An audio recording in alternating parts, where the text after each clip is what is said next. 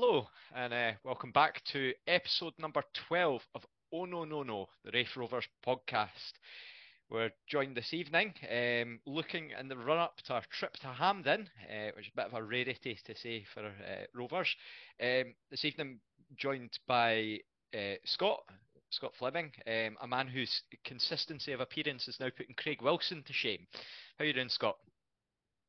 Hi, I'm all good. Cheers. That's great.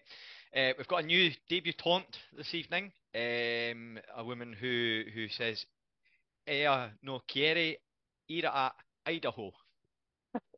Molt muy bien. Hello, good evening. So we're joined by Carol, who's joined the podcast crew now. So how are you doing, Carol? I'm doing grand. You'll be pleased to know that the weather in Barcelona today was cold and rainy, Ah, preparing ah, me for Scotland. So excellent, the summer excellent. is definitely over. You've not got the blue skies of Burnt Island behind you, as you see. Yes. So we've also got, sticking on the Spanish theme, we've got El Jefe de Podcast. We've got Mr. John Greer. How are you, John? What does El Jefe mean? The boss. No, hardly. I'm good, thank you. Excellent. And then finally, brown hair, great sense of humour, relatively new to Starks Park, but that's enough about Kevin Dabrowski. How are you doing, Christina? I'm good, thank you. That's fine. So, Carol, we're just going to start with you. Obviously, debuting on the podcast tonight. Your thoughts on the season so far? How have you found it? Surprisingly good, but not surprisingly good. I think you knew the season was going to go well when the Twitter account went Dick Extension. There was only one way it was going to go, and I'm not going to use the pun, it was up. But yeah, it has been surprisingly good. The pessimistic side of me is like, when's the slip up coming? When is the because even though we lost to Airdrie, it felt like that wasn't a massive kick up the arse or a massive slip up. So yeah, I'm feeling it's going really well. Quietly confident, quietly Good. confident. Good. No, it's. I think it's understandable naturally across the support that we've generally had that consensus that we're doing very very well. As you say, the Airdrie game didn't really come in the sense that you never felt that we were completely out of it. So I feel that it's probably very similar to what a lot of the support are saying. So this Saturday, as I mentioned, we're making the trip through Hampden, which is you get the novelty factor of your trips to Hampden. It's always a bit of a surreal experience when you've got 1,000 fans or so in a stadium that's 50,000. We've had good experiences there before in the past. We've watched our team win the league there before, which was I think it was back in 2008, 2009 season.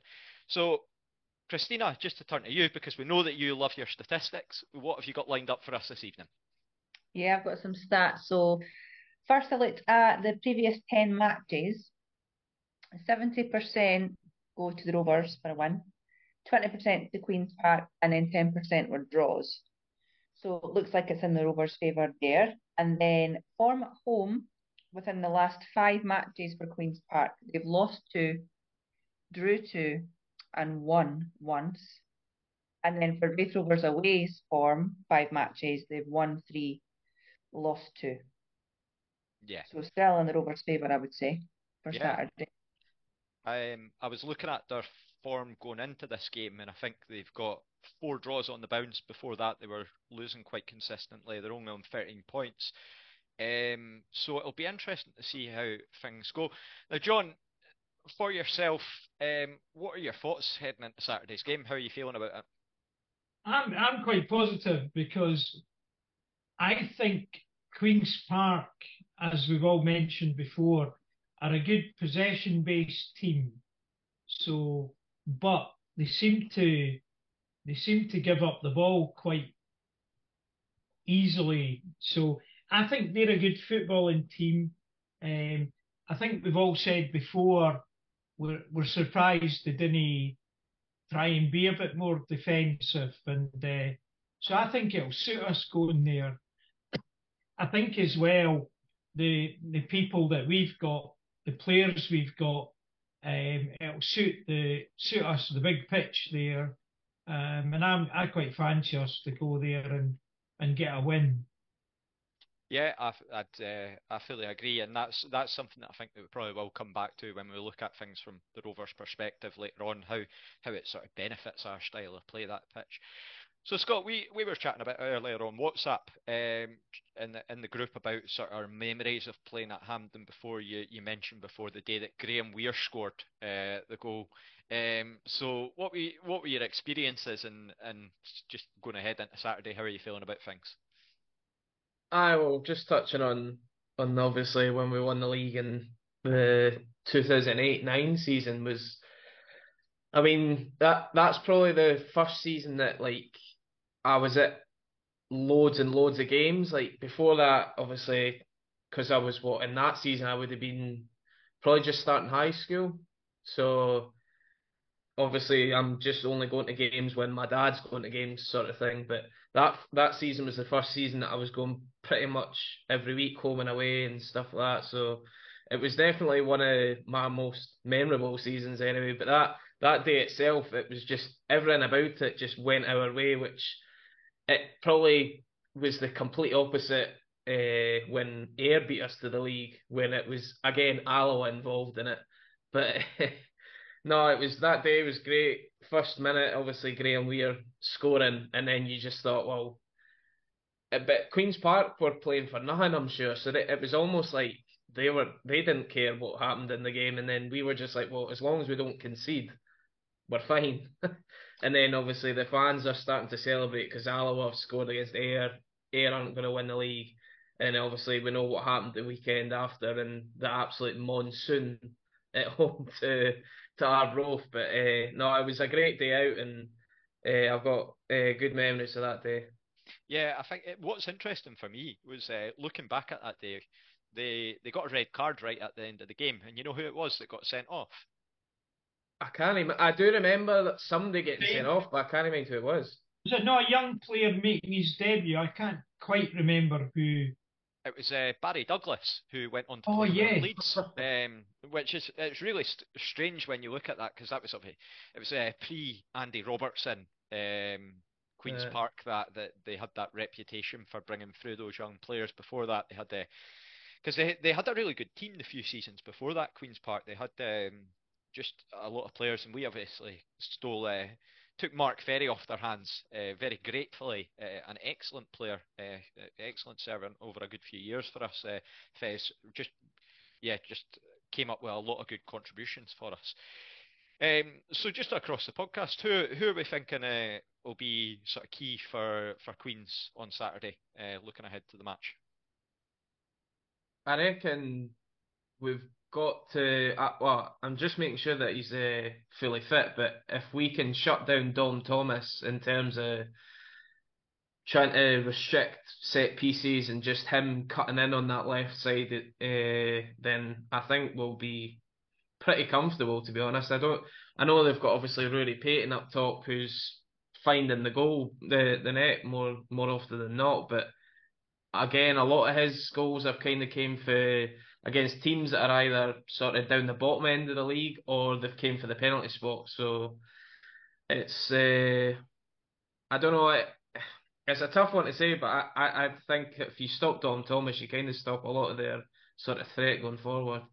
Yeah, I think that Thomas has always been a bit of a wind-up merchant, particularly gets it tight from us because even before he played for Dunfermline, he was a player that was renowned for putting on performances for Dumbarton, and then he moves to Dunfermline, and then naturally he's just going to attract a lot of stick. What are you thinking, Christina? Normally, I'm a 5-0, 6-0. I've never gone quite to 7-0 yet. Normally, that's my prediction, but I'm only going to go 1-0, and that's because of Callum McKenna, because I was absolutely gobsmacked the last time we were at Thatch Park watching. So this might change your prediction. I don't know if he's fully fit. Okay. I think he's only just coming back from a sort of long-term injury, so I think that it might be Callum Ferry that's in goals. Right, well, if it's Callum McKenna, I'm going 1-0. If Okay. it's not him, I'll go with a 2-1 Rovers. But Callum McKenna is absolutely unbelievable. Yeah, I know that we've spoken at length about sort of players to keep an eye out for in the Mhm. future and players that we would like to see at Rovers, hypothetically, or sort of players that have stood out in the Championship so far. And I think he's deserved all the praise that he's received because he looks a tremendous young goalkeeper and one that can really go to a very high standard. So it'll be interesting to see when he's back from his injury. And Carol, is there anyone for you that's sort of jumping out aside from those that have been mentioned, sort of Peyton and Thomas? Not really. It's only Thomas has only come across my radar. I'm going to fully admit Queen's Park is not my area of expertise. That's fair. But looking at the stats, they're conceding like 2 or 3 goals on average a game. So if we can sort of put pressure on them and shut down Thomas, like Scott said, I think let's go for 3-2, 3-1. Be positive. I'm with Christina. I'm with it. Let's go high. Yeah, well, fingers crossed that we can sort of go down that route. And I know that our games have been tight this season so far. And last Saturday was no different with that 1-1 draw against Airdrie. I think either team really could sort of say, and I know that we've spoken about it in the sort of post-match of on Sunday, that either team really could have probably been looking at 3 points. And for yourself, John, anyone for you that's jumping out in particular? No, not really. I always think a man that served us quite well when he was on loan to us was Louis Longridge, and when you see them playing on a Friday night, he's a guy that I always look out for because he's a really nice bloke and still has a lot of time for the Rovers, and we're fondly remembered for that wonder goal against Rangers that he scored. But I think who was the fullback that we said that was decent for them? Ben McPherson. Yes, yeah, he's a decent player. So I think across the board are they're a good footballing team. Dom Thomas, as you said, Scott, he's the one that kind of makes them tick. And if anybody's going to be a thorn in their side, it'll probably be him. But let's see. So I'm not sure if my stats were right on this one. I went a wee bit Cristiano mode and deep diving into the old soccer stats, but I don't think they've actually won in the league since the 19th of August. So do you think there's maybe a bit of pressure there on Veltman to try and get that win to get off the mark? Or do you think that because it's a bit more of a longer term project, I'll just put this out to everyone, because it's a bit more of a longer term project, he'll probably likely get a bit more leeway? It's a tough one, as you say, because I mean everybody was like, especially on sort of when it comes to on a Saturday, you get BBC Sports in there, and they're all talking up Queen's Park being this great thing and how they were. I think they were like 11 points for like 5 games or something. They were at the top before, but then they had played like 2 games more than everybody because they were playing on a weekend that everybody else was either off or there was Yeah. cup games or I think something. I can't they mind the reason, but they caught they Arbroath twice as well. They aye, played and Arbroath so that's twice in what two got them. weeks.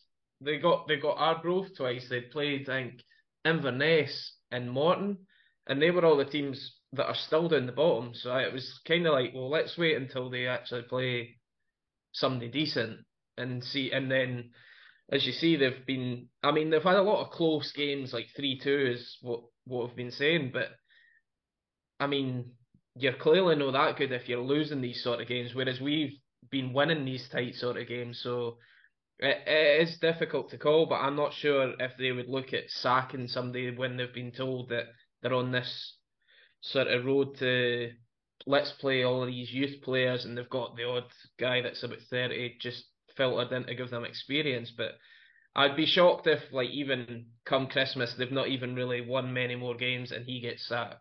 I would be shocked. Yeah, I think that's a fair assessment. Even when we played them at Starch, the red card, it was a weird one in the sense that even going into that game, Queens almost sort of grew into the game with the red card. It was almost a cliche of like they're playing better with the 10 men. But we got those 2 late goals that were very, very enjoyable from Lewis Vaughan. And I think we saw angry Lewis Vaughan that day, which is always a funny thing to see when he's storming about the pitch. desperate to get a goal. Which again, it wouldn't surprise me if we see that again come Saturday if he's starting. So looking at Rovers, to move on to our side of things, Jamie Gullen and Jack Hamilton have both trained all week, according to the press. It was touched on in the Rafe TV interview as well. So that gives us options off the bench. Now, just if we're starting, do you think that they should come in automatically, or would you guys be sticking with the sort of lineup that we've gone with before, just remain consistent? I would remain consistent for the moment and just know that you've got the backup. I think it's just a good feeling to have to know that you've got them there anyway. Jamie Gullihan, he has moments of magic sometimes when he comes on as a sub. Well, the Inverness game, he came on and scored the winner. So I don't know. I don't think I'd play him right away. As I've said loads of times on this, I like the Lewis Vaughan Callum Smith combo. So I'd maybe just stick with that.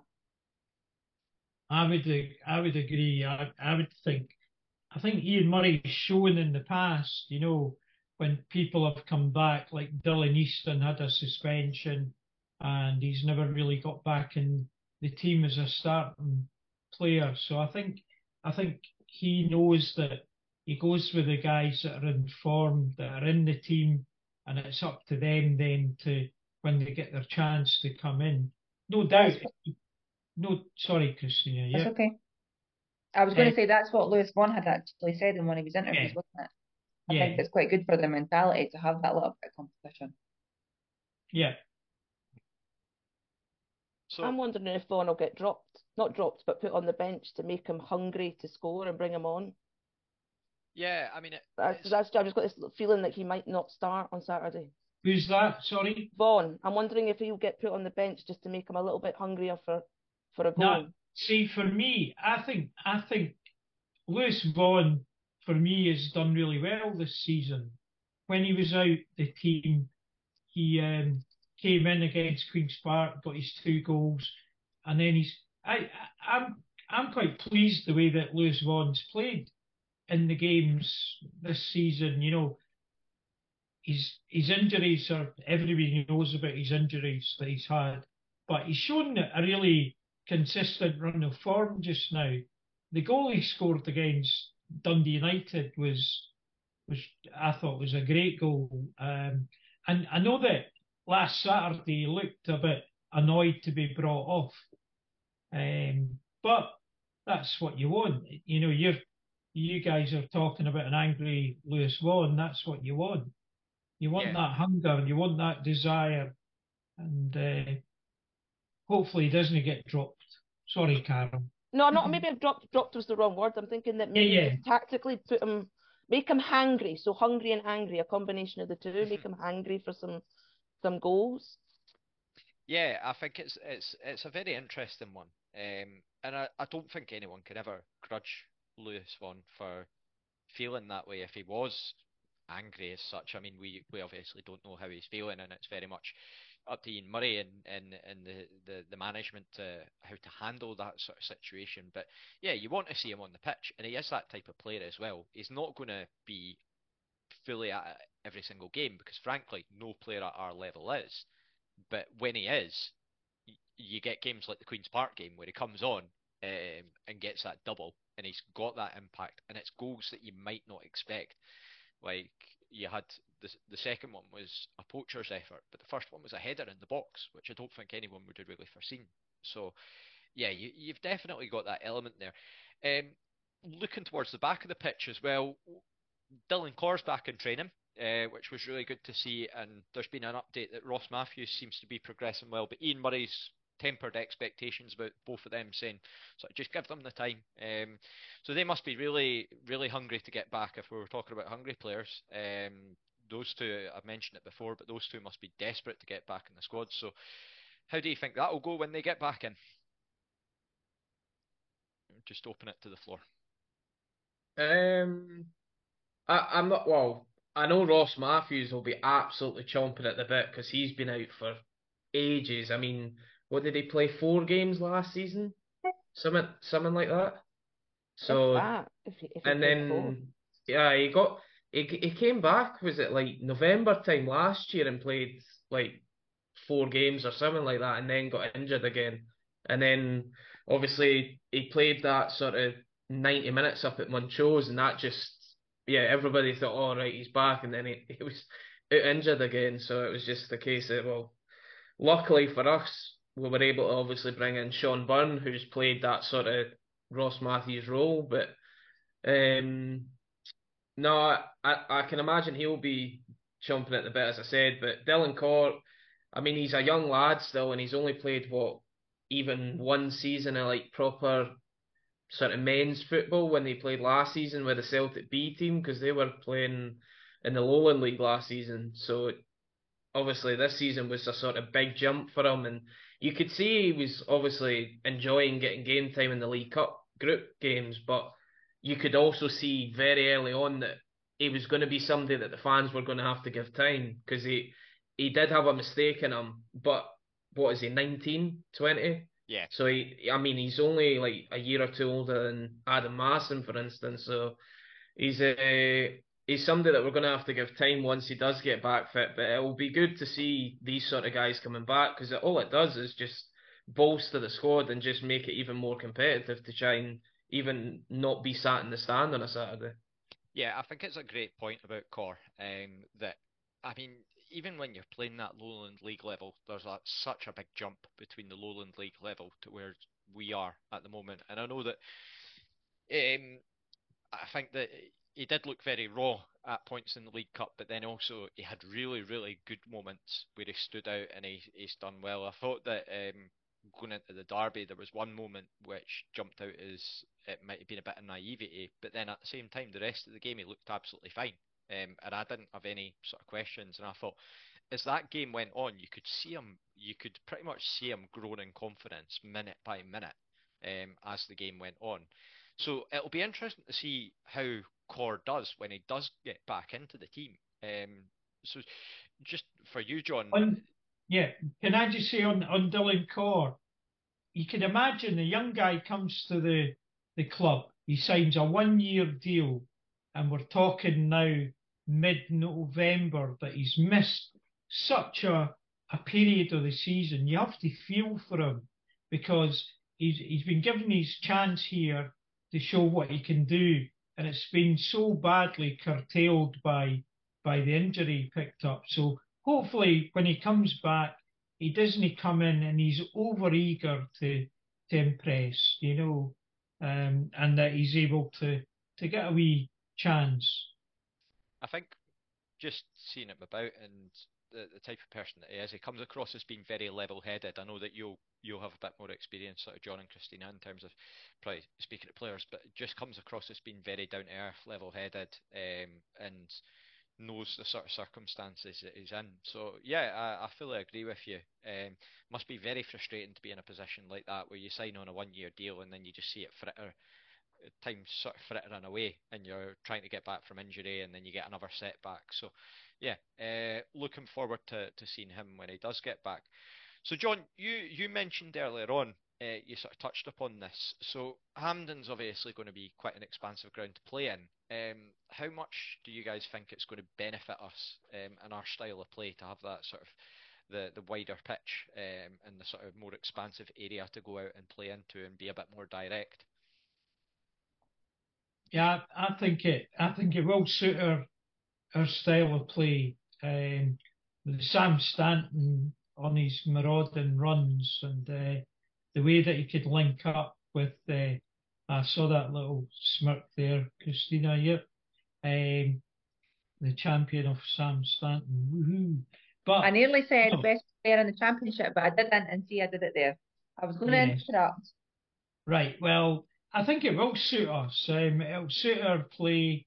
I think having the, we've spoken about it before, where we get our wee triangles going and get the ball moving, and if the pitch is slick, I imagine it will suit us very well. Yeah, it's I mean, it's always as I said at the start, it's an interesting place to go and watch your side play football, because you go from maybe playing, especially when you're in League One, like we'd historically been with them, you go and play at these sort of tight grounds like Alloa's notoriously sort of bad. I mean, I'll probably have someone quoting pitch dimensions to me at some point. But yeah, it just feels like you go there and it's just very surreal to be sitting in that sort of stadium. And you go there with the Scotland games and it's absolutely bouncing full to the brim. And then you go there with Rovers and it's a completely different atmosphere. You can hear the players shouting at each other. But then you end up with a lot of fond memories. I still remember going through. I think it was a cup game that we played them, Scottish Cup, and Willis Furtado scored that absolute rocket of a goal. Whatever happened to him. So yeah, as I say, just a surreal place to watch it. Did we score 5 that day? I think maybe we did. I remember there was It a was game a that we scored 5-0 win. Yeah. I remember there was one, because one of the games that we played against them was when Regan Henry made his debut, but he only got about a minute. And everyone had said about Barry Smith, like, why is he not playing this lad from Celtic? For ages, we were waiting and waiting and waiting on Regan Henry to make his debut, and then eventually he did. And then he started gradually getting more and more sort of game time, and then became the player that we know and love. So I'm pretty sure that Willis Furtado goal won goal of the season that year at the awards. it wouldn't surprise me because It was brilliant. that season it was Willis Furtado just a Willis very Furtado, I really, really liked him, by the way. He was good. see when he signed, I genuinely thought this guy's going to win us the league, and then Yeah.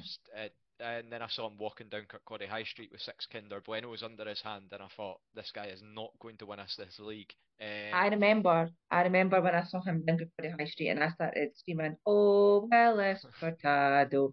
I think he thought it was a total celeb. Aye, it Made his wouldn't day. surprise me. Aye, Made his day. sure. He went back and bought another chocolate bar. Aye, just More to Kinder celebrate. Buenos. Just off to Norway. I don't think they've got fish suppers over in Norway, so he's probably just on a diet of salmon and rice now, and just absolutely shredded to the bone because he ended up. Let's bring him back. Let's get him signed again. I think No. certain fish bars in Kirkcaldy would be happy with that decision if we could. Also, podcast listeners as well, apparently. So yeah, just to go back to it. So looking for predictions for Saturday. So Christina and Carol, we obviously heard yours already. Scott, what are you thinking for Saturday? Well, just before going on to like a score prediction or anything, I think I kind of touched it on Sunday that I would actually make one or two changes to the side because I'm really wanting to get Dylan Easton back in the starting team because he's now had a few games coming off 20, 30 minutes here and there. So I think now he's had a couple of weeks where he's sort of, again, we'll come back to it, he's hungry to be starting again and he's looking good coming off the bench. So, and the player that I would look to drop is probably Josh Mullen, which some people might say it's deserved, it's probably 50-50 with him that he brings you that bit of quality just with one delivery, but at the same time, you get kind of 50, 60 minutes of nothing that you don't notice him. Whether he's actually working hard off the ball, he just doesn't seem to do a lot. Whereas you always are seeing Aidan Connolly, like his tenacity, just running about constantly, buzzing about trying to get the ball back and whatever. So I would probably bring in Easton to play on that left side and then push Stanton up one into the number 10. Because if you've got them two bouncing around with Callum Smith and Vaughan, I think we're going to cause havoc for them. I would Yeah. agree with that because I think Stanton's too far back. So I would agree with pushing Stanton up because I feel like he's much better.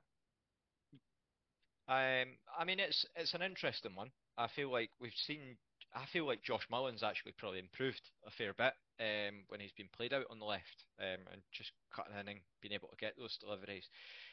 It's a tricky one because with Easton, you always know that you're getting that moment of quality.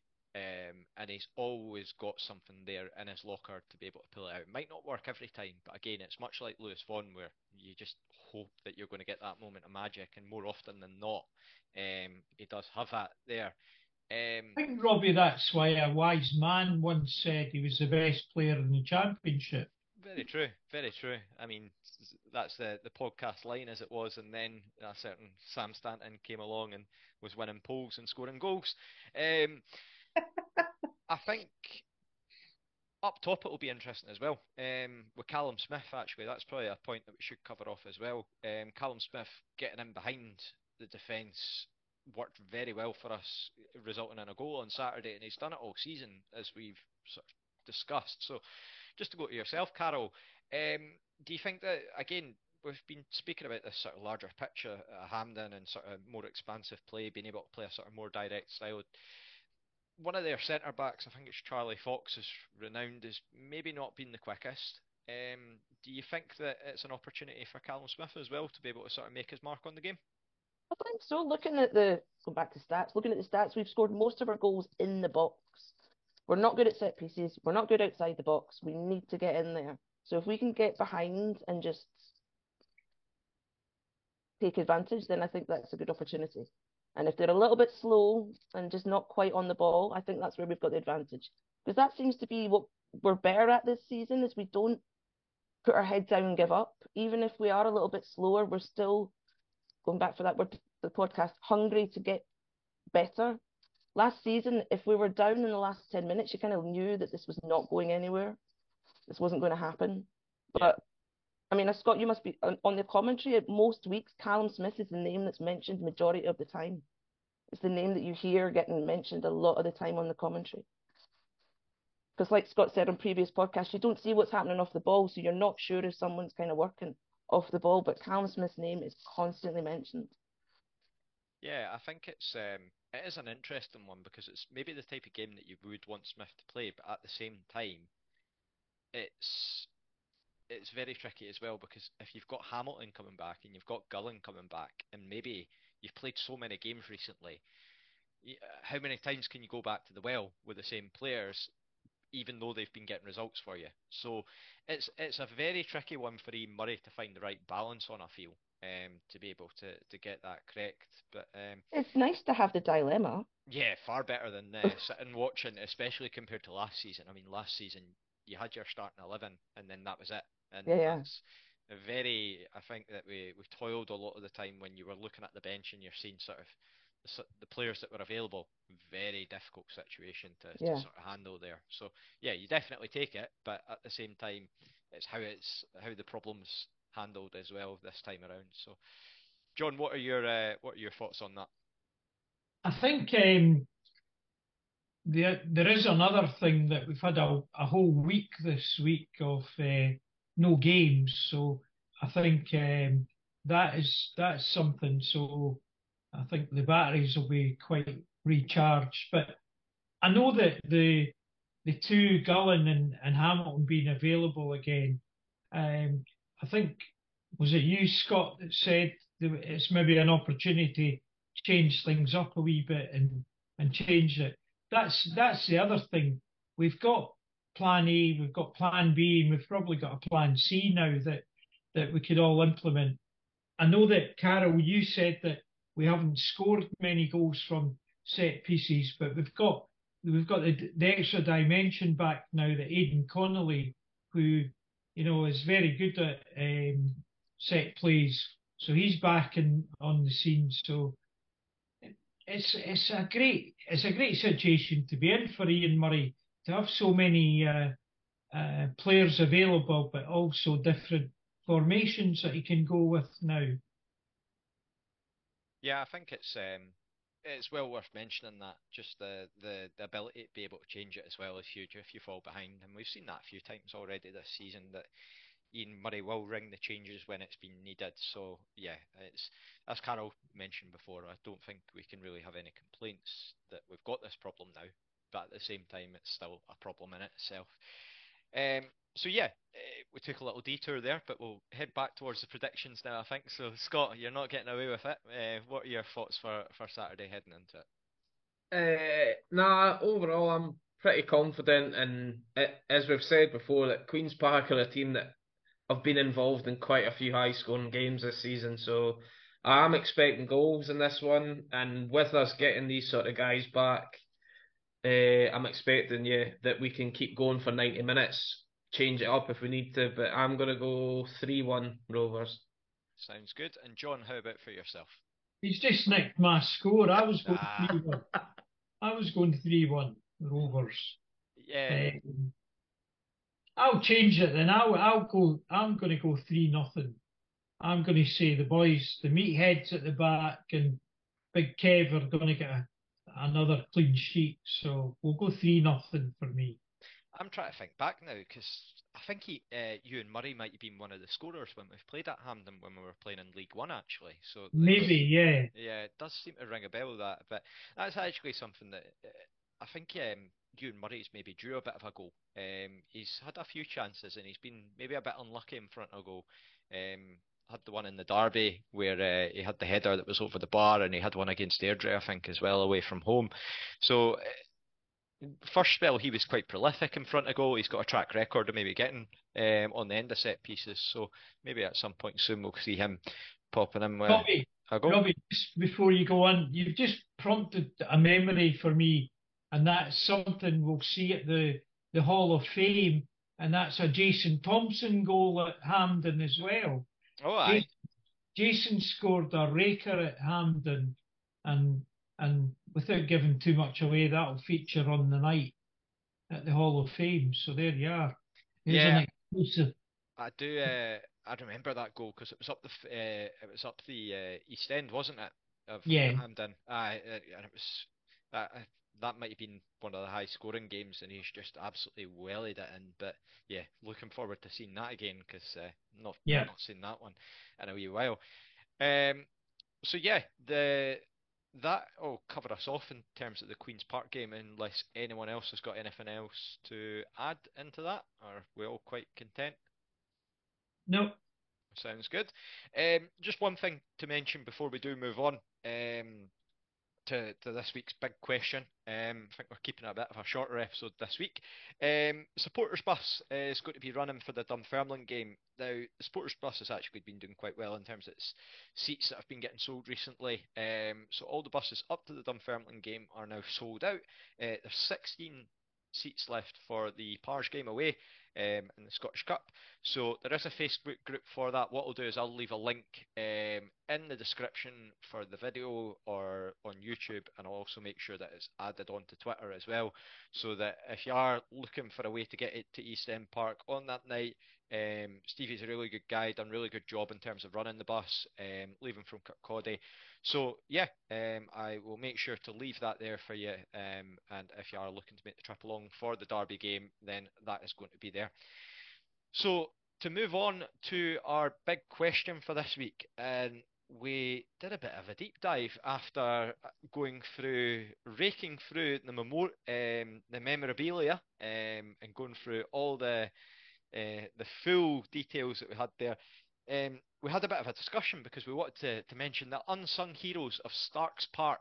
So we had a bit of a think, and who are the people that are involved in the club, because I was having a chat with another fan and we were sort of discussing maybe people behind the scenes that they do get recognised, but it's worth calling it out, and it's never a bad thing to give people recognition for good work. So what we'll do is we're going to start off with yourself, John. Who is it that you've got as an unsung hero involved at Starks Park? Well, I think it was mentioned on our chat earlier. I think the girls in the office do a really good job. They've had a lot of ticketed games recently that they've had to work on that, but over the number of years they do a really good job, and I think they're the unsung heroes of the club. Yeah, fully agree. I've become familiar with Laura in terms of the fan panel. Same with Christina as well, and she's always been really nice. And they do so much work in terms of the club, getting things organised, getting ticket sales. You've got your season tickets as well at the start of the year, and just overall the work that it goes on behind the scenes. And I think it's very easy to sort of gloss over and overlook it. So fair play to them for the efforts that they put in, and yeah, all very friendly, really nice to speak to, and again, fair play to them for the work that they do, because a lot of it might not get recognised. You sort of go down, get a ticket, and then you disappear off, and you don't see how much effort is going on behind the scenes.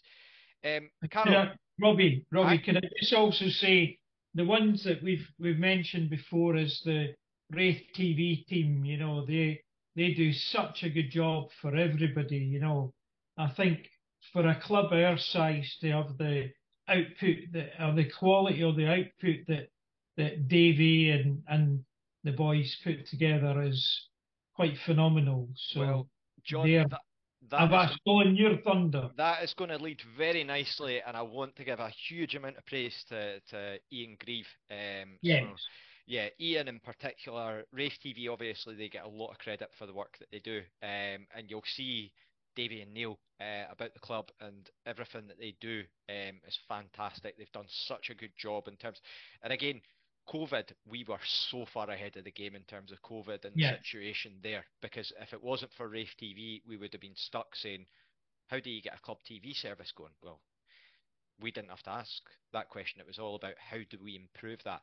But Ian Grieve in particular, he's the one that on your Saturday night when you're waiting patiently for midnight to come to watch as we've scalped Dunfermline, or we've got 2 late goals against Queen's Park, or Jamie Gullins smashed in an absolute raker against Cali Thistle to end that godly, ridiculous run that they had against us.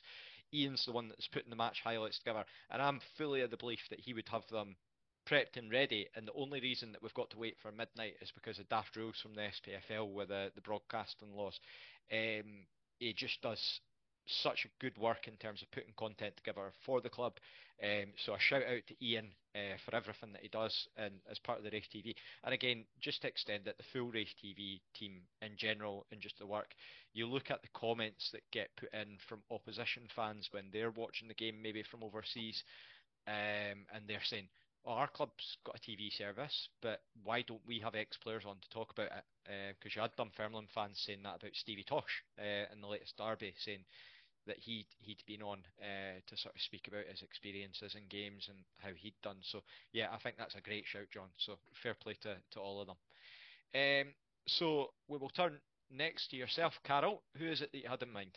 Well, you've both stolen it because Race TV, because yeah, I mean, I remember when Race TV started and it was a small aerial in the railway stand with a tin foil booster, would be the best description of it, trying to get the signal across to the little cubby hole to broadcast, and just like crossing your fingers it would go, and just how far the service has come.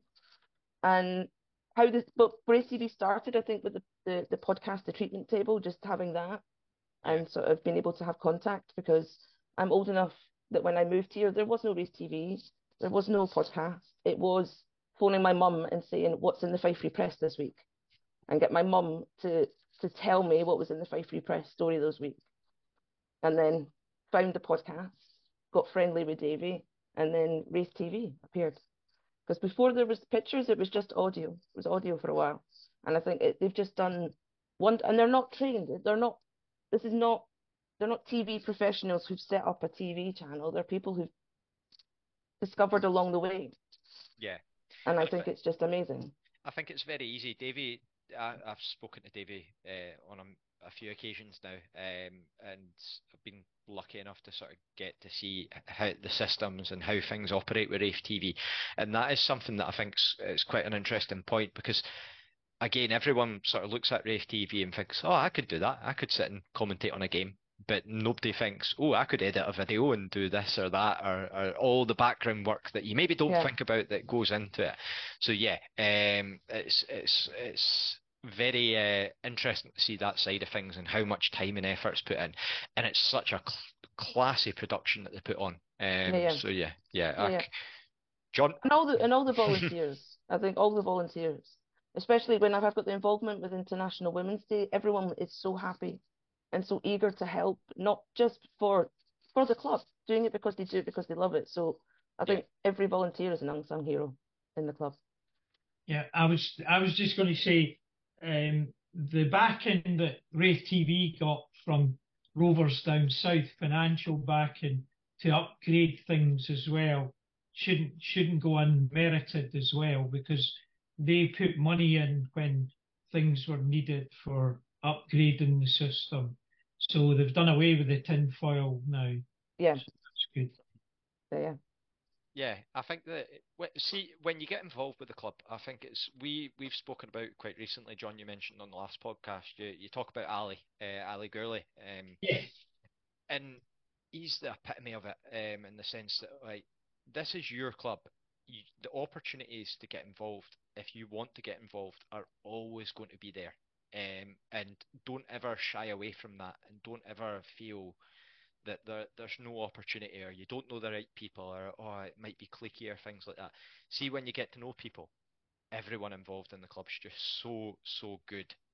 Just because everyone's just got this sheer passion when you're involved, and that's I think our first meeting that we had when we were saying that.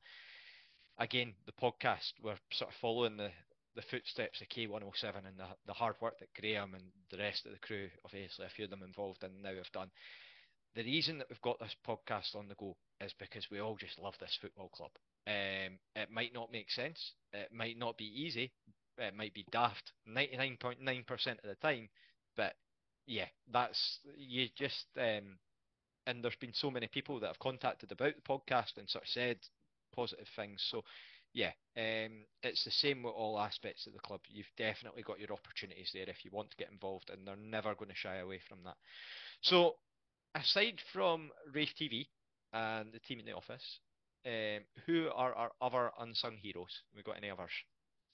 I have one, but I just want to say one more thing about Davy Hancock. Davy Hancock is one of the nicest people you'll ever meet, and he is actually a professional because see when you're listening to the interviews, I sometimes listen to Davy more than Ian Murray, and I listen to Davy and I'm like, how did you know how to ask that question in that way? Hmm. He's actually amazing, and I love the fact that he's always there with his wife and his daughter who help and stuff, and it's just like it just shows what this club is all about, and it's like Yeah, about family, and it's just Davey will speak to you like he's known you for 30 years when he's met yeah. you for 30 seconds. So just want to say that. But my other unsung hero is a man called Ian Stewart.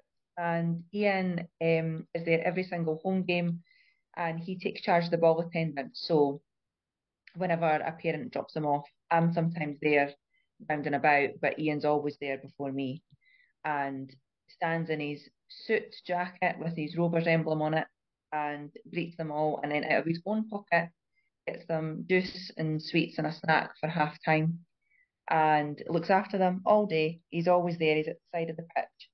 And at the end, he tidies up and he takes their jackets, and he's a very friendly man and he's absolutely lovely. And he's done that job for years. And again, is one of those people that never shout about it, doesn't make a song and dance about it, he'd probably be quite embarrassed that I've given him a mention because he probably sees it as a duty to the club. He's just that kind of guy that wouldn't expect any recognition, which is even nicer. Yeah, that's a great suggestion. And again, we all know the impact that volunteers have at the club and just the time and effort that goes into things. So I think it's a fantastic shout to sort of give my mention. And is there any other, Scott? Have you got any to jump in your mind? Well, I've got three that I suppose haven't really All been right, calm mentioned, down there, Blair but Hopcroft. What's going on? obviously, well, seeing as everyone else has kind of chimed in, I wanted to have my own wee Rafe TV thing of I'm somebody that's like Carol, been living abroad for quite a few years now, so I've been using it since about probably 2015-16 season, and I mean I've met Davey and Neil maybe twice in person, but as Christina said as well, the way that they're describing games, but only also they're adding in sort of personal details and little things about. It's almost like they've been a part of your life for ages, yet they're just there on a Saturday talking about the game, talking nonsense to whoever's co-commentating, and then yeah. But no, we've so for somebody like myself, I'm very grateful that we've got a club that have got people involved in all this sort of stuff that I can watch a game on a Saturday when I'm not even in the country. So stuff like that is definitely needs to be recognised. But one of the guys is actually in this call, and it's John. He's I mean, obviously he gets recognised just in the ground himself, but like John, I've known John for years because he did sit right next to my dad, season ticket holders for years, and the stories that I used to get for John and for other guys that sat around there as well, Phil, who's done the programme and stuff like that, like they're always telling me about guys that were before my time and also just what they do for the club. John's obviously heavily involved with the Hall of Fame nights. He's taken on the former players sort of role for Ali. Ali was also on my list. Ali Gurley was another guy that just was brilliant around the club, helping out and also just organising stuff for former players as well. And I mean, when you go to like away grounds, obviously you don't know um, all the information because you're not involved with that club. But I don't see anybody club-wise dealing with former players the way that we do. Yeah. Like you never really hear people at half-time them doing. They might come on for a draw, but I don't hear people say, "Oh, they're doing co-coms or they're doing this with the club or they're coming to do this event." Like I think what guys like John and Ali have done have been superb. And my last guy would be Simon the Kitman. I think any football club that's lucky enough to have a kit man, I can imagine the rubbish that they have to deal with guys just flinging strips or shorts or socks or whatever just around the dressing room. Non-slip socks. Well, he might need to straighten them off before now. But it's like I can imagine that he's there till whatever time, and he'll be there well before the guys are even arriving at the ground to make sure that all their strips are all ready, everything's all ready for them. So somebody like a kit man as well just should always get a bit of recognition as that they are also helping everything tick along. Yeah, it's very, very reasonable suggestions there, and I totally agree with all of them. It's very easy to forget about things like that, like stuff like that goes on behind the scenes. And again, John, for yourself, I can only echo what's been said there. And you were so enthusiastic when it was coming to sort of setting up the podcast and just sort of one of the first discussions that me and Scott had. Scott was the person I contacted to sort of say, right, we had a bit of a chat about it and sort of saying we think this is something that we want to move forward with and we want to get people involved with. And straight away was like, I'll ask John Greer because I know him and I'm certain that he'll be enthusiastic about it. And again, it's all just about the passion that we've got for the club, and everyone. You get a lot of people that will come in as maybe just working at the club, and again that goes to the office staff as well. You see them and they are fully invested in the club. It's not a case of this is a job for me. It's very much a case of you see them about the ground and they're so happy when we win as well. So yeah, kudos to everyone that's involved, that gives so much to the club, and would just an opportunity really to say thank you to them all. So yeah, on behalf of the podcast and everyone involved, thank you for everything that you do. So that will round us off nicely. As ever, we will be back on Sunday with our post-match review of our trip to Hampden and the Queen's Park game. So it'll be a good evening from me, and I'll allow the rest of the crew to say goodbye. Bye-bye. Buenas noches. Cheers for listening.